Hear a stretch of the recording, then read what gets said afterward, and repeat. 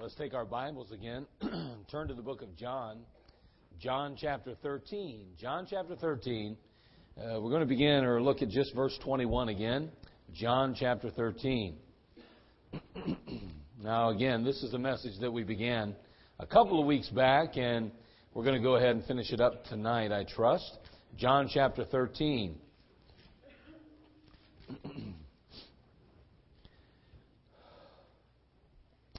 In verse 21, we read, "When Jesus had thus said, he was troubled in spirit and testified and said, Verily, verily, I say unto you, that one of you shall betray me. One of you shall betray me." Of course, this passage takes place before the death of Jesus Christ. And of course, you and I know that he's referring to none other than Judas Iscariot. He's one of the 12 disciples, of course, but we also remember from our Sunday school lessons that he was a betrayer of Jesus Christ. Too often we find ourselves possibly saying, "I would never betray the Lord Jesus Christ. That'd never be me." But then again, we noted in our introduction the last few weeks that Demas, one of Paul's companions, his fellow laborers, his co-worker, did exactly that. In a sense, he betrayed the Lord, or he forsook the Lord Jesus Christ. And the Bible tells us that he did that, or forsook Paul and also the Lord, having loved this present world. The love of the world is, unfortunately, the reason why a man or a woman will forsake the Lord Jesus Christ. It doesn't matter how faithful one may seem. If the love of the world begins to take root in our life and in our heart, then we are destined and we are bound to ultimately forsake the Lord Jesus Christ. It's just a reality of the ministry. It's a reality of life.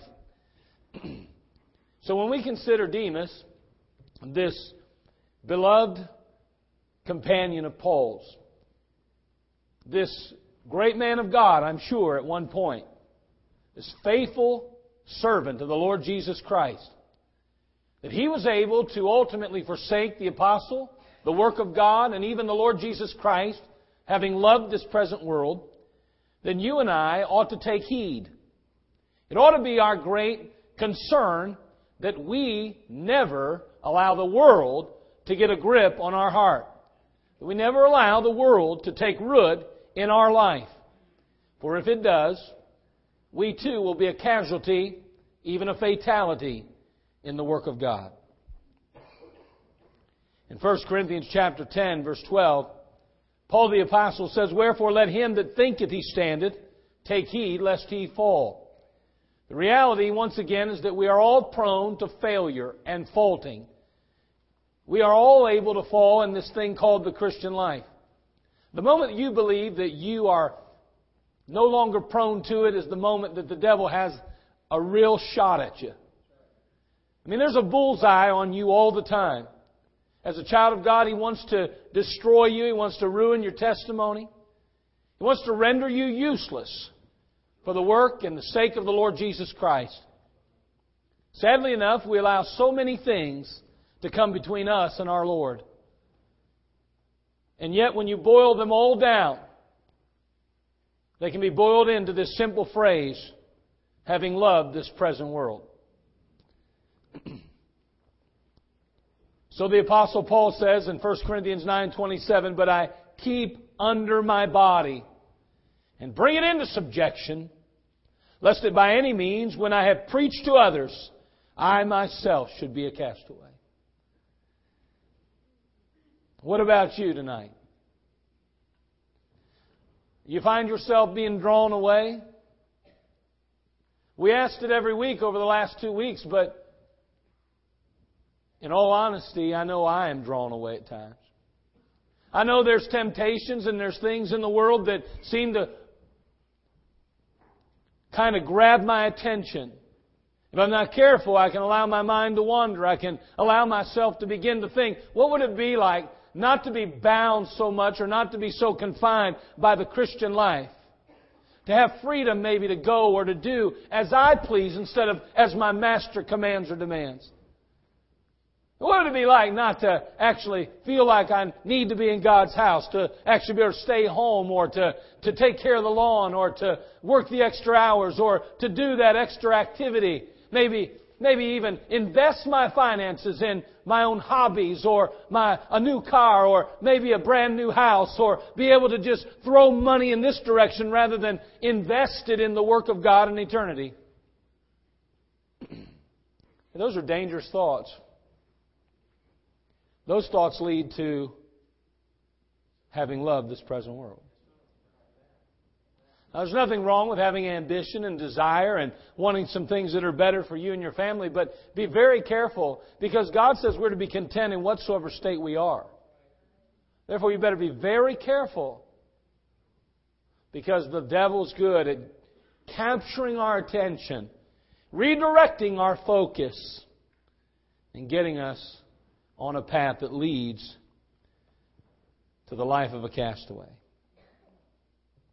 We complicate the Christian life. We make it so difficult sometimes. But it's really not that difficult. Over the last few weeks, we noted just a couple of thoughts that I shared. Number one, if we want to just keep it simple, we can boil it down to basically three thoughts. One, we must look and listen to Him. Look and listen to Him. And we noted those two aspects. Then we said we must long and we must live for Him. And today I want to begin the last portion, or the last phrase. We must love and labor with Him. Love and labor with Him. I didn't say for Him, I said with Him. There's a difference. So tonight, let's go ahead and go to the throne of grace. We'll spend just a few moments and we'll embellish somewhat on that simple thought. Father, we thank You now for this time together. It is our great privilege, as I said, Lord, to gather here. Lord, it's been good today to spend time with You. And Lord, tonight, as we have another opportunity now to spend time with You, we ask, Father, that You would be magnified and glorified. You deserve it. Father, we really are nothing without You. You are to be all in all. You're not just to be a part of our life, even a big part. You're to be our life. And so, Lord, tonight, help us, Lord, as we consider these truths. May we be encouraged and uplifted. May we be strengthened and exhorted. And Father, may You be glorified in what will be said, and ultimately what will be done in each life represented here. Well, thank You in Christ's name. Amen. We must love and labor with Him. First of all, love. You know, we all understand that we're to love the Lord, don't we? I mean, I don't believe there'd be anybody in the crowd that would stand up and say, well, preacher, I think you're taking that, you're going a little overboard with that loving Jesus thing. No, we all know the verses. It says in Matthew 22:37, Jesus said unto him, Thou shalt love the Lord thy God with all thy heart, with all thy soul, and with all thy mind. Without doubt, we're commanded and we're exhorted to love the Lord God with all our heart. And so none of us in the room would dispute that. We wouldn't debate it. We would simply accept it and say, that's correct. That's right. I believe it. The Word of God teaches it. I believe it. It's there. Right there it is in black and white. No problem with that. But still, there's much more required of us in the Christian life. It doesn't end with simply loving God. We're not only to love Him, but we're to love with Him. To love with Him. This is where it gets difficult in the Christian life. It's one thing to say I have to love a God who's perfect, holy, righteous, and always has my best interest at heart. But then to love with Him means that we're going to have to love some things that aren't quite that perfect. And it becomes a little more difficult. In John 15:9, Jesus said, As the Father hath loved me, so have I loved you. Continue ye in my love. See, your love is not sufficient. to fulfill the command and requirement of God for His children. You do not have the love in you to accomplish the biblical mandate. You can't do it.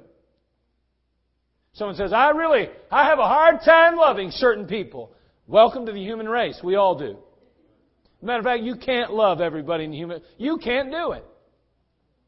You're lucky if you can love your wife and husband the way you should. And the truth is, you can't love them the way God intended without His love.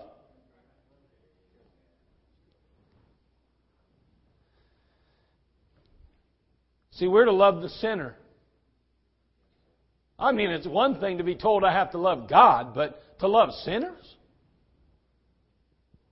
In John 3:16, the Bible says, For God so loved the world that He gave His only begotten Son, that whosoever believeth in Him should not perish, but have everlasting life. For God so loved the world. God's love was directed towards sinners, wasn't it? I think of the woman at the well.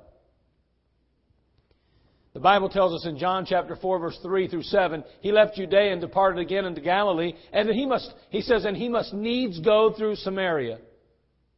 Well, he had an appointment to make, to keep. Then cometh he to the city of Samaria, which is called Sychar, near to the parcel of ground that Jacob gave to his son Joseph. Now Jacob's well was there. Jesus, therefore, being wearied but with his journey, sat thus on the well. And it was about the 6th hour. There cometh a woman of Samaria to draw water. Jesus saith unto her, Give me to drink. Now we can take the time to read the rest of the chapter, but you probably know what transpired and took place. The reality was that Jesus went out of His way in order to meet with this woman who was certainly considered a sinner. She had a number of husbands, she had a number of divorces, she had a number of men that she had been with, but the reality was that Jesus Christ loved sinners. Now it's easy to love God. It's easy to say, okay, He's perfect, He has my best interest at heart, He's always going to do the right thing, He never lies to me, He never cheats, He never steals, He never deceives me, He's always going to do the right thing. Well, that's easy to love. But God says it's not enough to just love Him. He says you got to love with Him. And that means you have to love sinners like He loves sinners, through and with His love, the way He loves them, and only with His love. See, you don't have the depth of love in you. And you think you do sometimes. You think, oh, I'm such a loving person. No, you're not.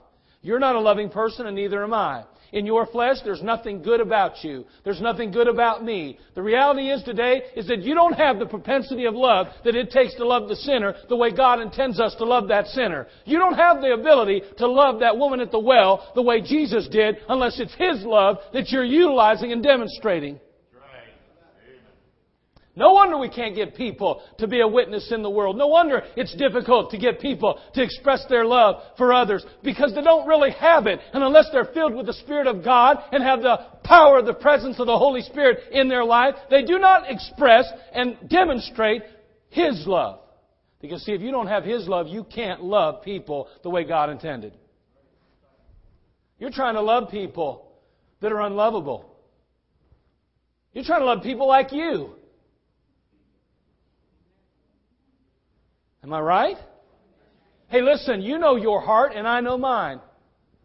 We can deny it. We can try to appease our conscience. We can somehow try to dismiss our shortcomings. But the reality is, if we're honest with ourselves, we know that heart's deceitful above all things and desperately wicked.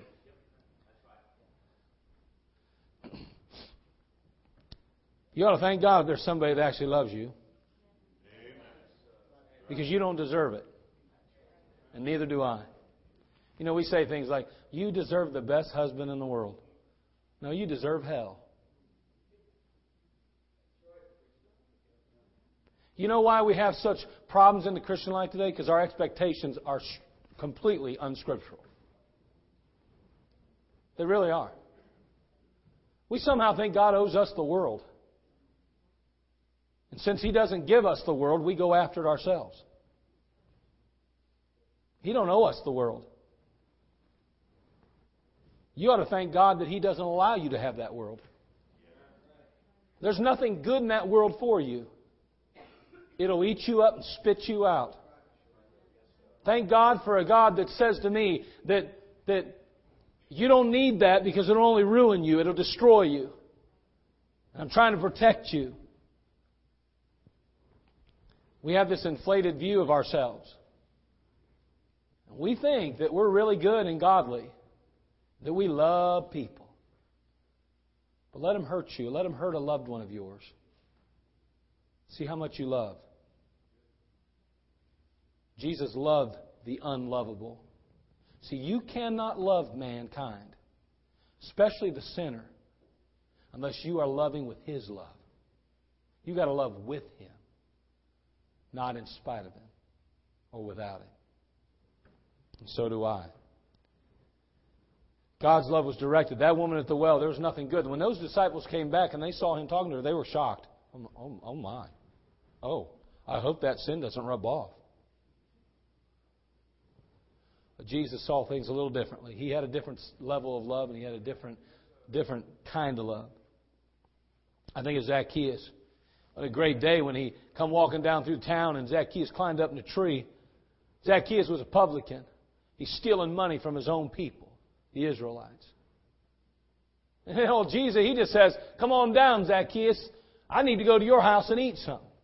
It's interesting to me because when it's all said and done, one of the final verses in verse 7 says, and when they saw it, talking about the leaders of the Israelites and maybe some of the people, when they saw it, Jesus at supper with all those people, they all murmured saying, that He was gone to be guest with a man that is a sinner.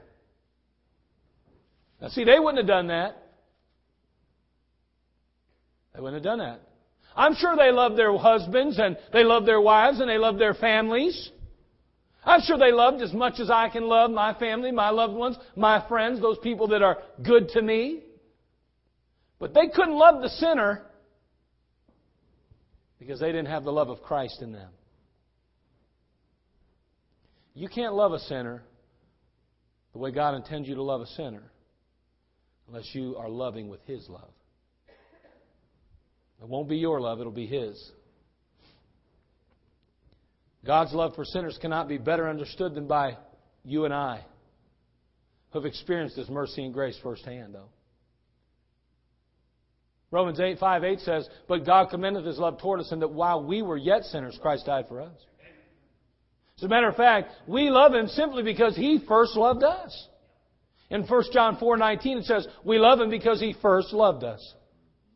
And listen, that great love was bestowed and demonstrated on our behalf. That same love is to be shared with others liberally. While He was instructing the disciples, the Lord reminded them of their duty and responsibility to both God and to man. When He said in Matthew 22:37-39, Jesus said unto them, thou shalt love the Lord thy God with all thy heart and with all thy soul and with all thy mind. Amen, preacher. This is the first and great commandment, and the second is like unto it.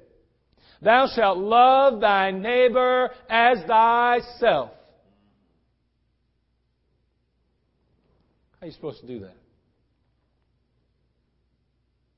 You just bought a brand new John Deere tractor. And you're out there looking out the back window and you see your neighbor's tractor quit right in the middle of the job. He's over there trying to start it. You say, hey, you out of gas? I got some gas. No, got plenty of gas. Let me take a look at it for you. Yeah, don't look good. I saw you just bought a brand new John Deere. Oh, that thing?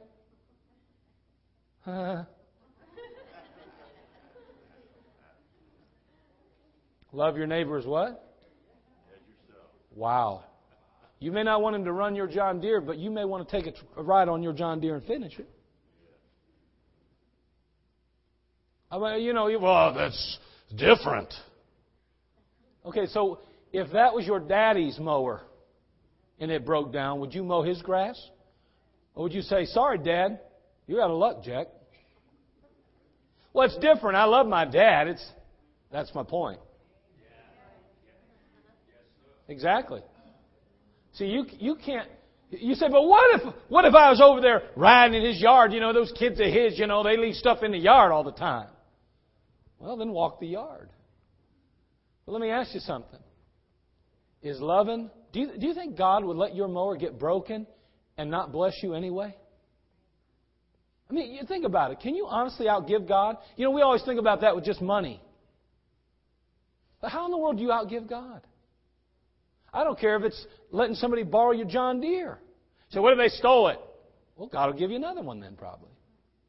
I've watched God do miraculous things. When all of a sudden everything you have is His and you say, I'm going to love with your love, not mine. You'll be amazed what God will do in your life. What He'll do for you in your life. It's amazing. But there's certain things that we just don't give up. The truth is, it's the way it is, I guess. Hey, there's no debate again that we're to love God, is there? But this passage settles our responsibility to love all mankind, including the sinner.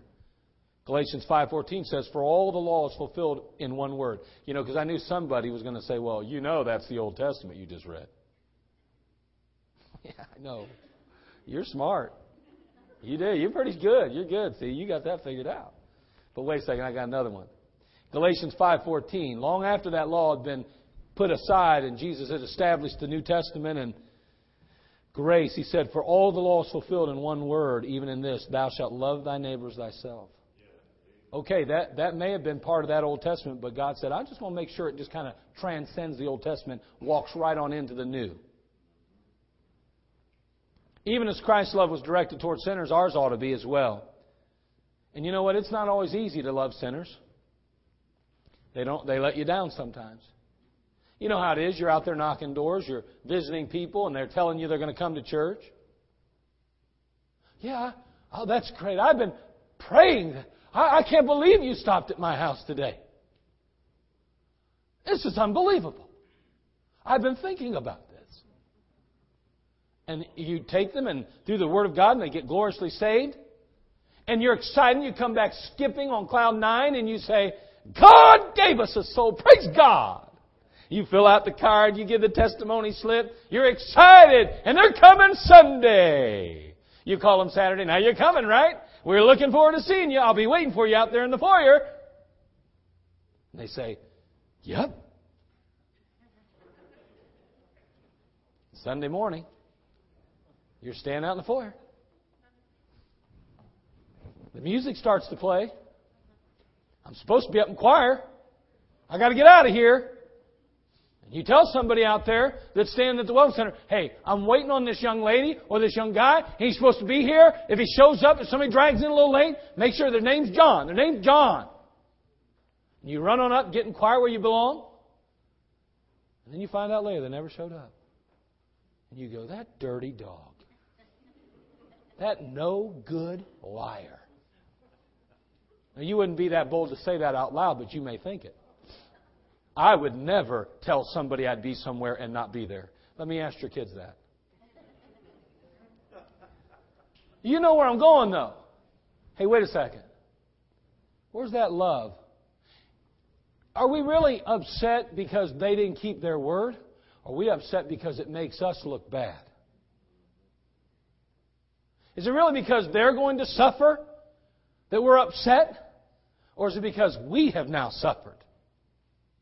Because I went through I even told all these people that, and now they're going to think the guy didn't really get saved, and it's going to make me look bad. And, I wonder sometimes. Preacher, you're such a blessing tonight. This is awesome. Mark 16:15 says, and He said unto them, go ye into all the world and preach the gospel to every creature.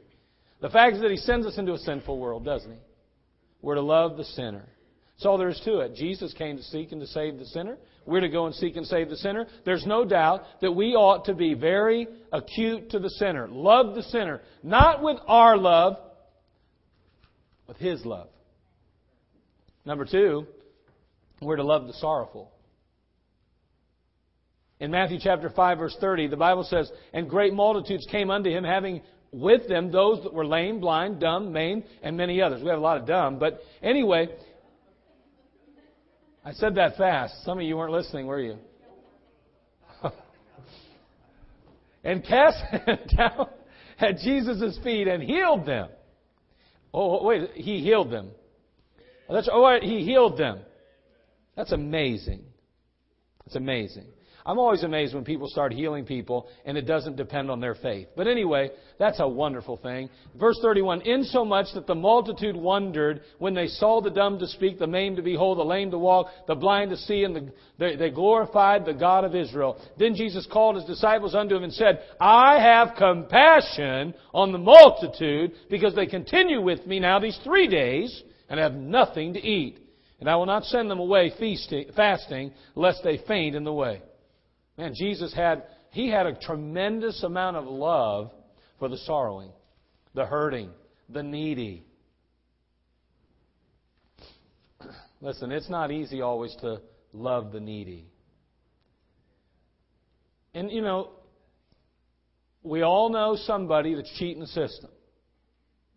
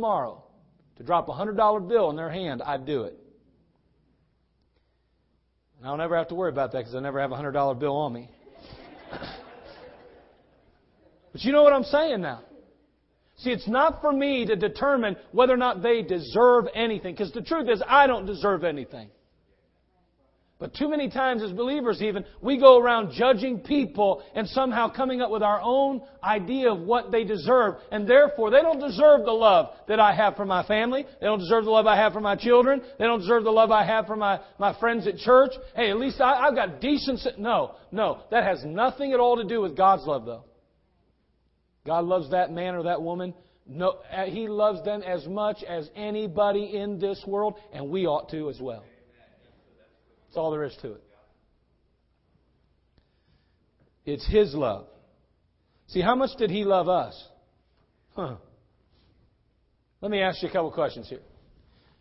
In James chapter 1:27, let me read this. It says, pure religion and undefiled before God and the Father is this, to visit the fatherless and widows in their affliction and to keep himself unspotted from the world. I want you to listen closely again. Pure religion and undefiled before God and the Father is this, to visit the fatherless and widows in their affliction, to keep himself unspotted from the world. Hold on. Pure religion, then, is marked by work done without hope of recognition or reward. You say, well, how do you come up with that? Well, the widows and the fatherless have no means to compensate the laborer. Matter of fact, they can neither pay nor promote anyone. Pure religion and undefiled before God is pure of selfish motives or gains.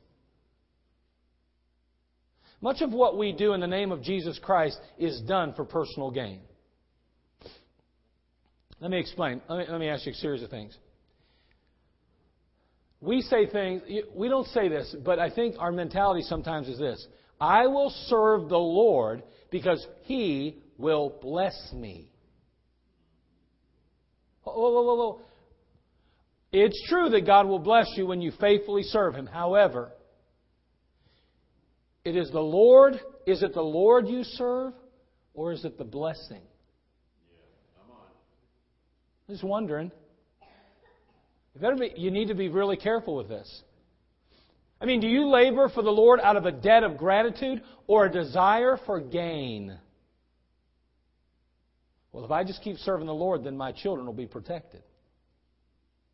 Well, that's selfish. Am I wrong? I mean, if I go to work, then I'll get paid. You'd say, well, that's about you getting a paycheck. That's not about just serving that employer. Your real goal is to get a paycheck. That's right. And that's what most of us serve God based on, a paycheck.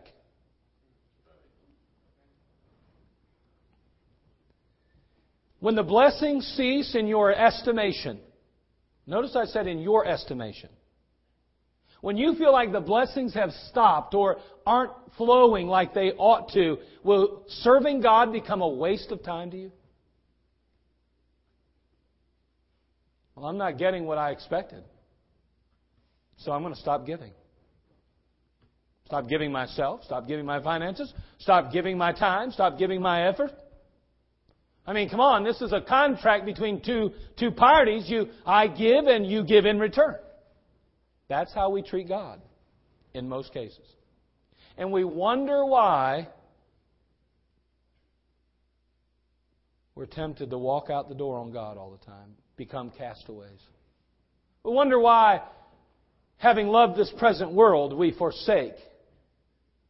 Because the world has more to offer than God does at the time, at least in our estimation. See, now we're preaching. Let me ask you, why do you sing in the choir? Is it so you can bring glory to God and lifting up the voice He gave you? Or is it a way that you can be in front of others and get a pat on the back from time to time? Oh, how about this one? Why do you help people? Because you wish to honor God and what in the world did I write? Oh, I wanted to say mirror, and I said marrow. You can only imagine what I'm thinking, bone marrow. But anyway, why do you help people? Because you wish to honor God and mirror His grace and goodness, or does it make you feel good about yourself, and thus meet a selfish desire to feel valuable and significant? Just wonder. Hey, why do you work on the bus route or in the Sunday school? Is it your way of honoring Christ with your abilities and seizing an opportunity to invest in others and express the love of Christ to those in need? Or is it a way to fill a void in your life for love? I mean, every time a child says they love you, hugs you, or expresses their gratitude towards you, does your value meter soar?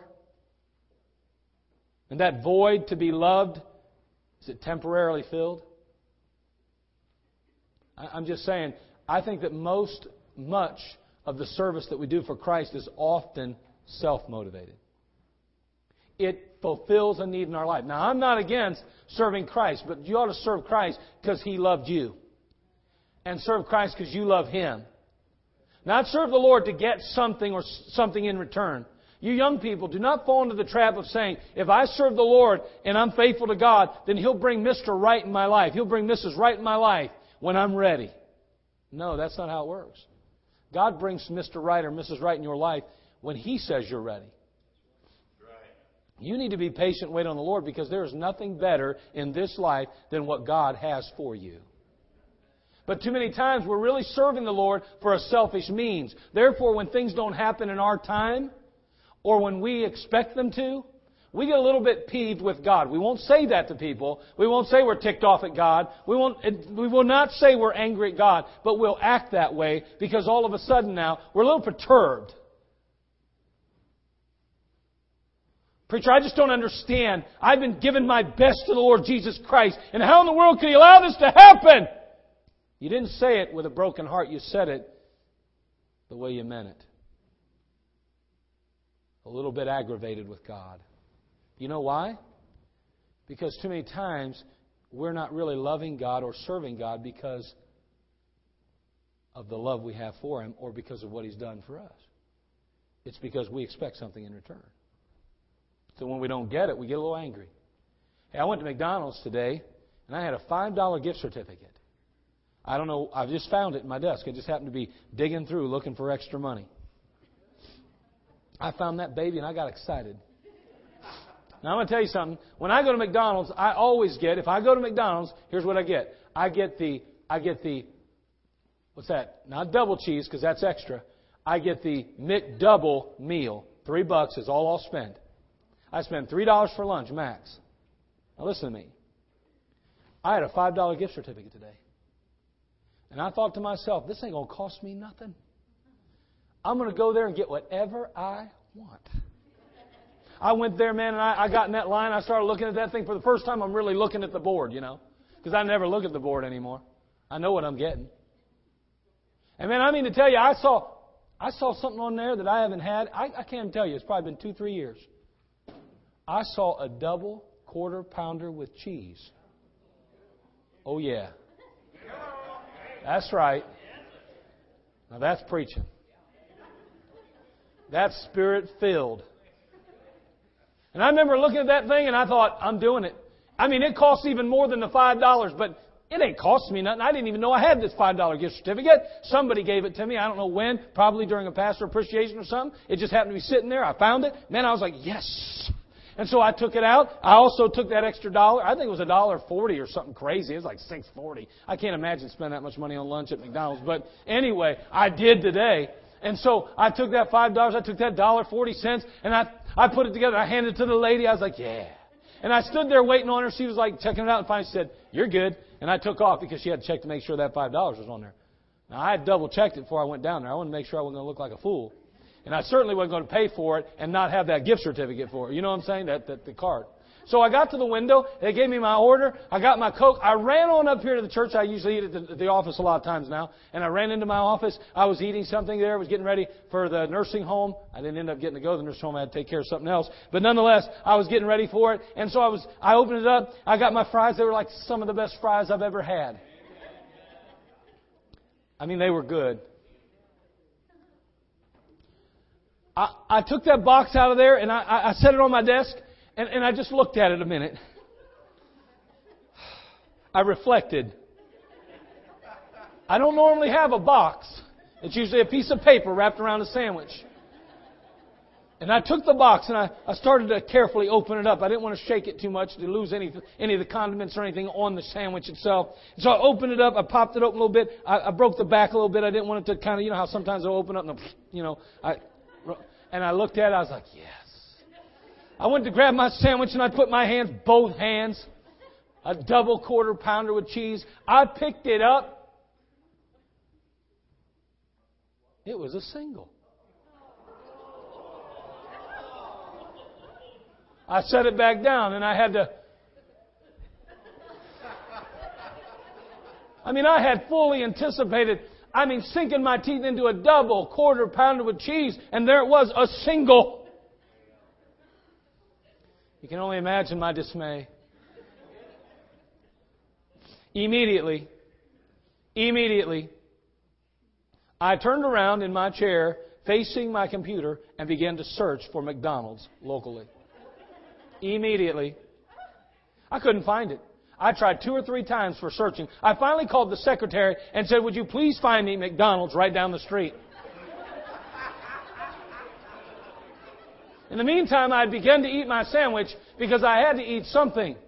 Because I was getting ready to leave, and my stomach was a little bit unsettled. I've had a little bit of drainage. I've had a little bit of sinus issues, with this, whatever they call these things now. We got allergies thing, yeah. And so I thought, I got to eat something. So I started eating that sandwich anyway, and I thought, I'm eating it, and I'm getting a free one.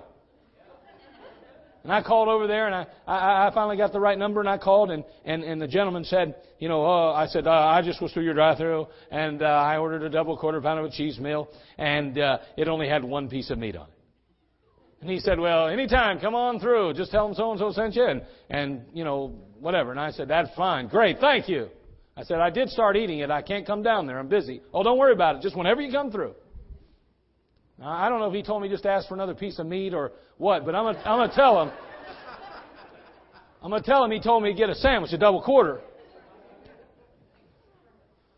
I'm not buying no quarter pounder meal. Remember, I only buy the $3 value meal. Well, listen, here's my point. And I'm almost forgetting it. Matter of fact, I just did forget it. Who cares, right? It was a great story.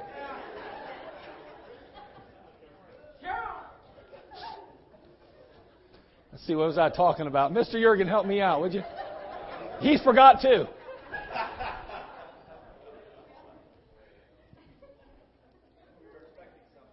I was. And as a result of it, I didn't get it. And what I do?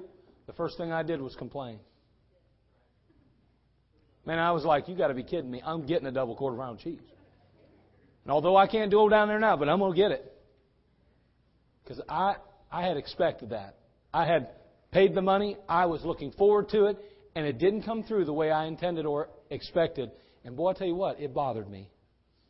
Listen, if we're not careful, we start expecting God to do some things for us. We act as though we deserve it or He owes it to us. Hey, I've paid my dues. Hey, I have invested my life. God, you owe me something. All of a sudden, we'll be sadly disappointed. And if we're not careful, we'll turn from God and we'll start looking to the world.